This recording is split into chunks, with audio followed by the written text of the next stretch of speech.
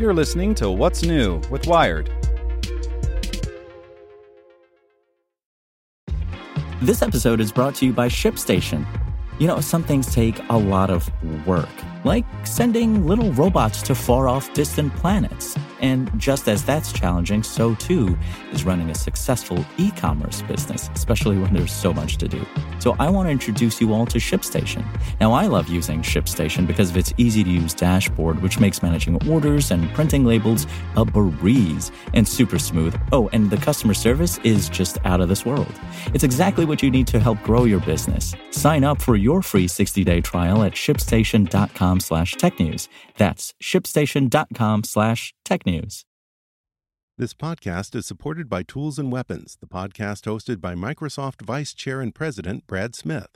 Each episode features insight you won't find anywhere else from the center of the conversation surrounding emerging technologies like AI. Right now on the podcast, you can hear a special episode where Brad Smith lays out Microsoft's vision for a vibrant marketplace driving the new AI economy.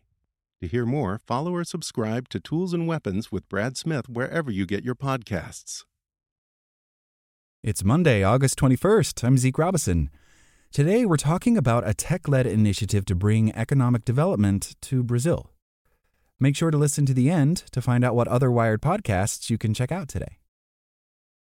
In the Dreams Favela, in the Brazilian city of Ferraz de Vasconcelos, Crislene Fernandes de Silva strolls to work for her morning conference call. She works out of a shipping container that's been repurposed into a logistics center for Naporta, a startup that provides last-mile delivery services for e-commerce companies, letting them access hard-to-reach places, like the middle of the sprawling low-income communities on the outskirts of Brazil's major cities. De Silva takes in the packages, sorts them, then dispatches them via local couriers to customers. It's a far cry from her last job as a cleaner, earning 600 Brazilian reais, or $124 a month, half the national minimum wage, for a 12-hour day, leaving the house before dawn and walking the unpaved streets by an open sewer. The work was often dehumanizing. In roles like cleaning, you are assigned a post, and then you are forgotten, she says. I've always wanted better things for myself, but didn't know how to get there. Now I learn new things daily and finally feel like I am a part of something. De Silva's trajectory illustrates the paradox of favelas, which grapple with challenges ranging from a lack of essential infrastructure and environmental risks to rampant unemployment. On one hand, these communities are a testament to the failure of the state to provide basic services and formulate economic policies to lift millions of people out of a state of extreme vulnerability. On the other hand, they are centers for economic activity. According to a study carried out by research firm Data Favela, revenue generated in shantytowns exceeded 200 billion Brazilian reais, or $41.5 billion in 2022, up 8.6% on the prior year. But connecting the need with the opportunity has often been difficult. De Silva got her role at Naporta thanks to an initiative by the nonprofit organization Gerando Falcões, called Favela 3D, which is trying to use technology to open up markets and create opportunities for people within the favelas. Favela 3D, the 3Ds stand for Dignify, Digitize, and Develop, was created by Edu Lira, a social entrepreneur who grew up in poverty in Guarulhos, a city near Sao Paulo. Lira recalls sleeping on dirt floors next to rats, surviving flooding, and visiting his father in jail. Inspired by his mother's conviction that it's not where you come from, but where you're going that counts, Lira wrote a book about youth-led transformative initiatives and used the proceeds to establish Gerando Falcões in 2013. Created 2 years ago, Favela 3D is Gerando Falcões' flagship project. Lira says his approach is based on the radical idea that favelados, favela residents, should get a say in what they need rather than being prescribed solutions from above. We can ensure dignity to millions of favelados who don't want handouts for their entire lives, he says. Citizens must be at the center of decision-making. Government projects aimed at tackling poverty in Brazil don't typically involve low-income communities, a fact acknowledged by the governor of Sao Paulo, Tarcísio de Freitas, at an event in the Dreams Favela in July. We don't know how to solve the issues faced by favelas, nor have any idea of where to start, de Freitas says. The relationship between the state and citizens has to change to improve the lives of people in favelas and the homeless. The state doesn't know how to listen. However, the reality of the favelas speaks loudly. Driven by the increase in the cost of living and unemployment, Brazil saw a 40% increase in the population living in shanty towns, to 16 million in the past 12 years according to the 2022 census. This is compounded by an unprecedented surge in the percentage of people living in extreme poverty by 48.2% between 2020 and 2021, according to the Brazilian Institute of Geography and Statistics, or IBGE. These are the kinds of structural problems that can't be solved by technology alone, according to David Niemer, a University of Virginia professor and anthropologist who has studied technology in favelas. The Favela 3D project is innovative because it has a holistic vision, Niemer says. It's not pushing an agenda of tech solutionism, but building infrastructure and services, and then laying tech on top. The digital piece of the 3D plan starts with affordable, reliable internet access, which favelas often lack. Operators don't want to invest in the infrastructure to connect fixed lines, and mobile data plans are expensive for people earning very little. Gerando Falcois worked with broadband internet firm VIP Telecom, technology integrator FiberX, and Huawei to connect the favela in Fahaz de Vasconcelos using 15 Wi-Fi units placed in strategic locations within the community. The signal is distributed by routers that can reach speeds of up to 9.6 gigabytes per second. Connectivity isn't enough on its own to bring people into the digital economy.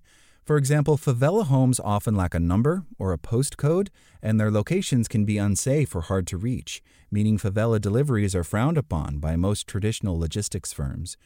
That means favela dwellers usually rely on friends or family living in conventional housing to receive online purchases. According to data from research firm Instituto Locomotiva, 70% of favela residents give up on buying online because of delivery barriers.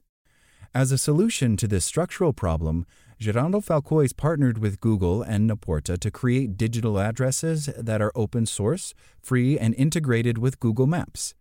To locate addresses using plus codes, the technology converts latitude and longitude coordinates from GPS into alphanumeric codes, which are placed in front of every residence. Under the Favela 3D project, e-commerce orders are directed to a container in the favela itself. Operated by Naporta, the hub coordinated by De Silva, items are delivered by local couriers to residents by bicycle. The organizations engage with e-commerce firms and retailers to create campaigns aimed at encouraging online consumption in the favela. However, Niemer suggests that connecting the favela to e-commerce may not necessarily equate to empowerment.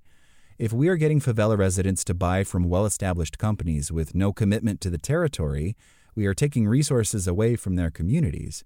It means we're focusing on social development through consumerism, which is problematic because it doesn't necessarily signify progress or inclusion, he says. Other tech firms have come to the Dream Slum as part of the Favela 3D project. Coletando, a fintech company that makes digital payments to people in return for recyclable materials, has set up in the area. Fleury, a healthcare company, has established a telemedicine facility. The technological components in the Favela 3D plan speak to a broader question of who has the right to access the fundamental aspects of the digital economy. The internet as we understand it was not designed for marginalized areas like the favelas, Niemer says. When seemingly simple and basic technologies are rolled out in those communities, they become tools for transformation and resistance. The 3D project is trying to give residents access to tech education, vocational training, and entrepreneurship, as well as more traditional development projects like building housing, sanitation, and public spaces. Lira has worked with organizations like the Spanish nonprofit Teto to build homes out of recycled toothpaste tubes and lobbied the local water company to serve the area. The locals recently renamed the favela from Boca do Sapo, or Frog's Mouth, to Favela dos Sonhos, Dreams Favela in Brazilian Portuguese. That old name referred to several aspects of the place we live in that we were ashamed of. We couldn't even get an Uber ride home as drivers wouldn't take us, said Joelma Campos, also a former cleaner and now leader of Decolar, a nonprofit created by Gerando Falcois to lead the Favela 3D project. The changes introduced by the initiative may impact some people significantly. But the next steps, as the project scales, are what truly matter, says Adla Viana, an anthropologist specializing in technology and innovation and founder of AI startup TechViz. Favela 3D is a project that enhances individuals' ability to resist, control their own narratives, and envision a horizon of possibilities. However, we must ask, what happens after opportunities open up for individuals like De Silva, the logistics operator? Will they create their own startups? How will their careers evolve in the coming years, and how might those successes be replicated, she says.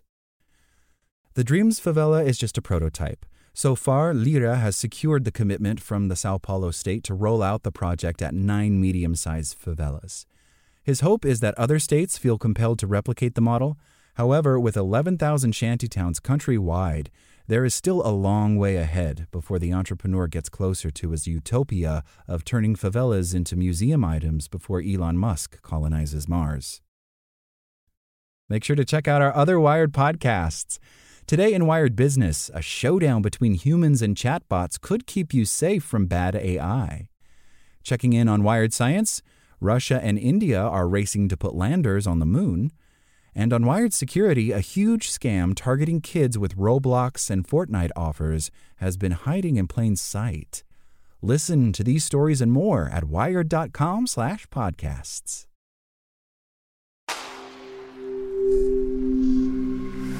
Spoken Layer. Want to learn how you can make smarter decisions with your money? Well, I've got the podcast for you. I'm Sean Piles, and I host NerdWallet's Smart Money Podcast. Our show features our team of nerds, personal finance experts in credit cards, banking, investing, and more. And they'll help you make the most of your money while cutting through the clutter and misinformation in today's world of personal finance. You'll get clarity on strategies to help you build your wealth, invest wisely, shop for financial products, and plan for major life events. Listen to NerdWallet's Smart Money Podcast wherever you get your podcasts.